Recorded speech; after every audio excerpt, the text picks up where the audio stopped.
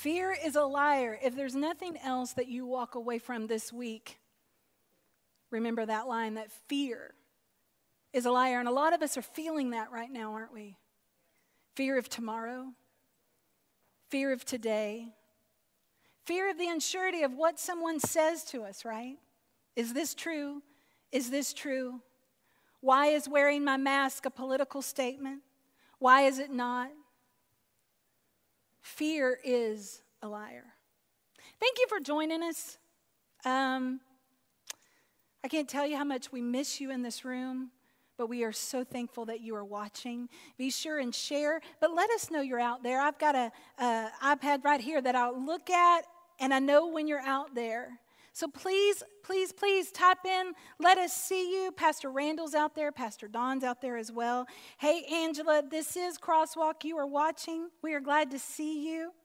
Randall, Jarrett, we see you. There's several of you. Thank you so much for writing in and letting us know you're out there. So we've been in a series called Bones. Who does God call us to be? Our first week we talked about Adam and Eve. Then we talked about Ezekiel. Last week we talked about Joseph. And today we're going to close this series talking about Job. Job. Now that is a deep subject. Job. We all know the story of Job, right? He lost everything. Family, cattle, land, everything. Not just portions, but the scripture tells us everything. So we know that Job is going through a lot. He's depressed. He's down. So we're going to get into a story today that comes from, if you want to follow me a little bit, we're going to talk from Job chapter 4. And I love this because this is about his friend Eliphaz. And Job has 3 friends that have come to save the day with Job. But we hear from one of them. And I kind of picture Eliphaz probably as maybe the Karen or Kevin of today. Or maybe he drew the short stick and he's got to be the one to speak up and say something. But in this chapter, we hear from Eliphaz. And Eliphaz is one of those friends, right? That whatever it takes, I've got to cheer you up, Job, because you're not in a good place. We know that from earlier chapters in 1 and 2, Job's saying, I'm ready to die. So it's gotten rough for Job. So he's got that friend that says, hey, let's talk about it. The verse we're referring to, though, is from Job 4:14. And we're going to get to why it's in the story, but I'm going to read it to you right now. It says that fear and dread struck him. All of my bones shook. Have you ever been in a place that has shook you to your bones? Have you ever woke up from a dream that you could remember so vividly because it shook you to your bones? We've all been there. And there are those that try to help us, right? Some are good, and some not so much. When we look at Eliphaz's story, he is definitely one of those that probably wasn't the greatest at the comforting game, right? So we all have had those friends. And I was looking through this and I was thinking about going through this time right now that we're in the world that we're in. How many of us have been dealing with those friends? And how many of those in our lives, they make it worse or they make it better? But at the same time, they still feel like they need to say something to us, right? But don't forget, our question is, who does God call us to be? So as we walk through this journey today, think about, who does God call you to be? We knew that Job was a righteous man, right? So he's got these friends that decide to go, how am I going to talk to this righteous man? And there are ways that people try to influence us and they try to comfort us. And I have found 3 ways that have happened to me. And the first one is we kind of have a tendency to make it all about ourselves. And we find this in Job 4:1-4. When we all look back right before the dream, We read that 3 of Job's friends, which I described, are there to comfort. And Eliphaz thinks, okay, you know what I'm going to do right now? I am going to tell you from my perspective of what I know. And the truth is, he knows that he's talking to a righteous man, talking to Job. But Eliphaz has not lived in Job's shoes, but yet Eliphaz is still talking. We have those friends, don't we? They haven't walked in our shoes, but yet they're still talking. How many of you have listened to your friends talk before and they talk over each other, but they don't hear each other? How many times have you sat in front of someone and they start telling you, man, I've had a bad day at work today? And then your friend says, man, me too, let me tell you what happened. You won't believe what happened. And all of a sudden, this place of your emotion is turned into what their emotion is. Sometimes we have a tendency to make it all about us. All about what's going on in our life. We're not listening. We're not seeing the state that Job is in. We all want to be heard right now. Right now in the world today, we all want to be heard, right? But we don't want to listen at all with what is going on. We have our opinions. We have our place. We have dug our feet in the sand, but we're not moving because we've made it maybe all about us. We all want to give an opinion, but we don't want to listen to other opinions. We like being around people that agree with us because then I don't have to learn anything. Because Eliphaz wasn't willing to learn in that moment of what Job had gone through. He was just tired of seeing Job in this place.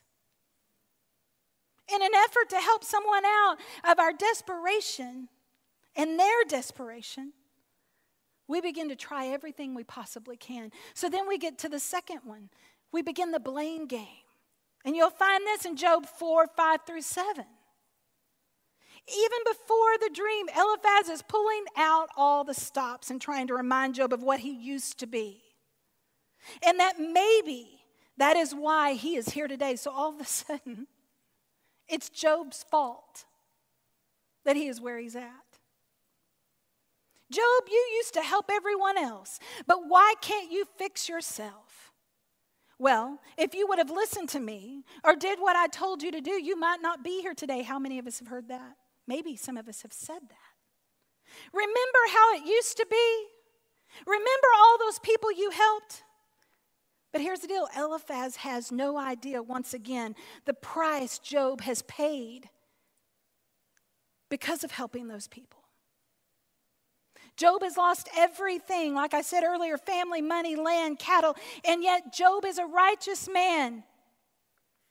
But he's lost it all. Eliphaz has no idea. There is a price in righteousness. People don't understand you. They don't want to understand you. They don't want to listen, but they sure don't mind when you reach out to help them. But when you can't help them anymore, they're going to remind you what you used to do, right? If you would have just stayed out of it, or kept your mouth shut, or just said something, sometimes we want to blame the victims without understanding why they are victims to begin with. Do we do what we do in conversations, in trying to help and trying to comfort out of our own guilt and our own fears? Because sometimes when I begin to talk, I discover that what I'm saying is because it's my own emotion, not what I know the scripture and what God has taught me. A close friend of mine recently told me a story of his own abuse in a relationship. A relationship he had stayed in for over 15 years. He was in a large corporate job, on top of his life, until he got home at night. He was married to a woman with a substance abuse issue, and she would beat him and yell at him most evenings. Why did he stay? Here was his answer. He said, I loved her. And I knew that her past brought her to this place. He eventually left the marriage because it was unhealthy and would end up becoming even more successful than he was. But for years, though, people blamed him for staying. They would say things like, if you would have just left years ago, think about where you would be today. And then I'm reminded of a statement that one of my mentors tells me a lot. There is never failure in faithfulness. There is never failure in faithfulness. Sometimes we want to play the blame game because that takes it off of us and puts it onto someone else instead of really diving into the why. Why was this happening with Job? Why? God had a bigger plan, and no one knew that plan but God. But everybody's trying to figure it out, and everybody's trying to bring Job right along with them. So then we get to the third point, is that sometimes words are simply a distraction. And we find that in Job 4, 7 through 9. See, Eliphaz is pulling out the cards that he has, anything that he knows, and he begins to say things that could make Job question his own faith. Sometimes people can say things to make us doubt our own faith, whether they mean well or not, right? We've always got those that mean well. They didn't set out to be malicious. They didn't set out to hurt us. But they ask us questions like, where is God when you need him right now? Where is your God? If God loved you, then why are you here? If you're doing everything right, then why isn't God helping you? Where is your God in the middle of the coronavirus? Where is your God when people of different races are hurting? Where is your God when I buried my mother last week from cancer? Where is your God? We ask these questions. Sometimes people can only see through the lens of their own doubts. But they want you to doubt with them. Because when you doubt with them, then they don't have to pull from their heart to figure out the next move, to not doubt. Some can even go as far as wanting you miserable right along with them. We've all had those friends. Hey, listen, if you'll just see it my way, at least we're in this together and we can just be miserable together.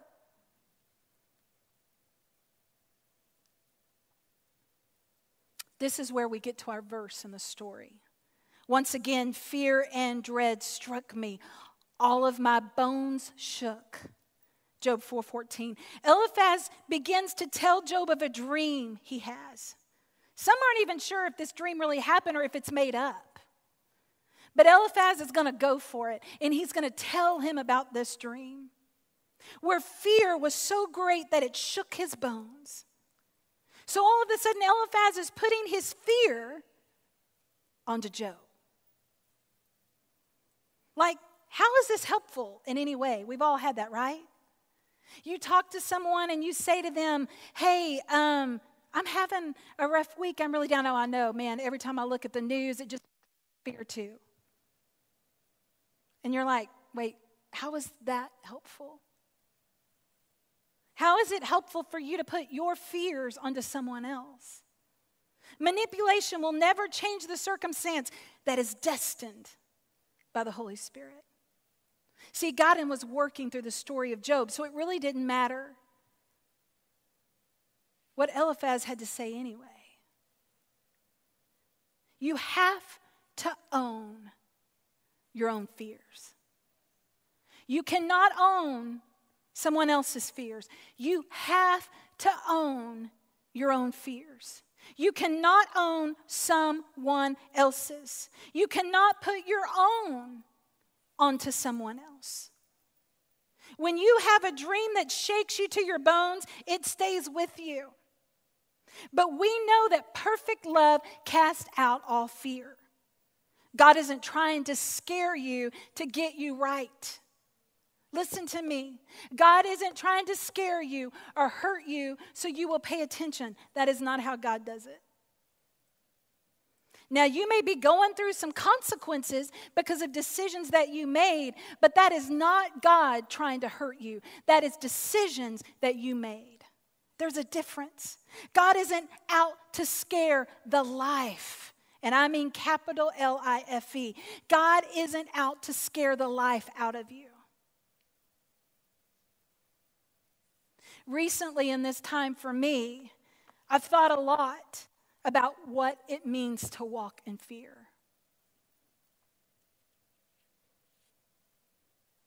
I've told this story, and I'm going to tell it just a little bit if you haven't, because I want you to understand where I'm coming from. But several years ago, while I was traveling, I got really sick. And in a way that I knew I was dying. I was young.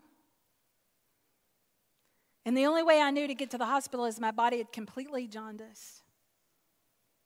And by the time they got to me, my right lung was suffocating itself from the inside out. So long story short, I go in and they do amniocentesis. That didn't work. Then they have this other treatment that didn't work. And they finally had to just go in and remove parts. So every time right now I read the news, there's this fear that wants to line up in my mind. Of Dee Dee, what if you get the virus? Or Dee Dee, if you go out there to fight and be the pastor you're supposed to be, what if you get the virus?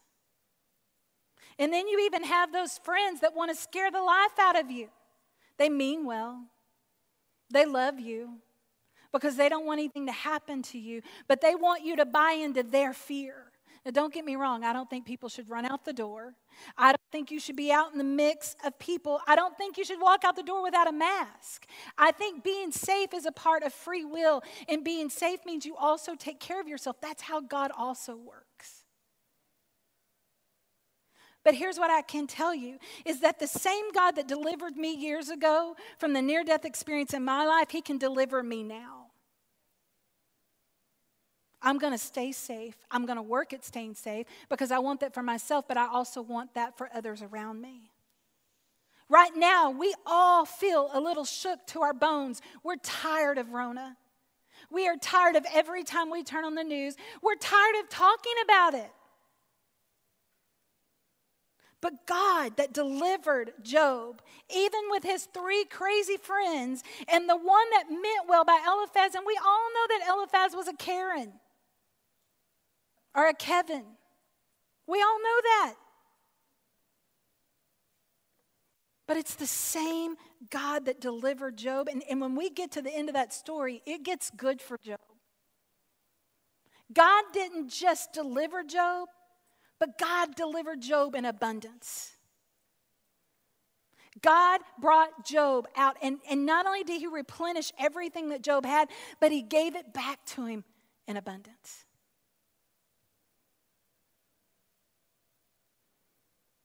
This is the same God. This is the same God that when you're shook to your bones, when fear overwhelms you, own your own fear, not someone else's. Own your own fear. Because that same God that delivered Job is the same God that will deliver you. Father, I thank you.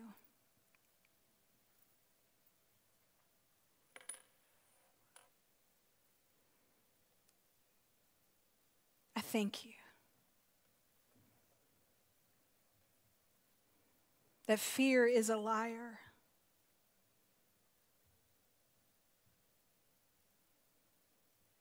And that when all the proof is in front of us of everything falling apart and everything going wrong, you are still in the midst.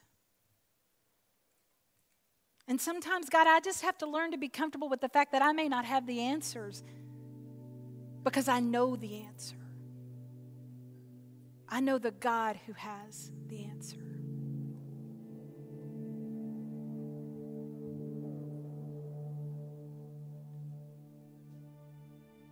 Father, we thank you.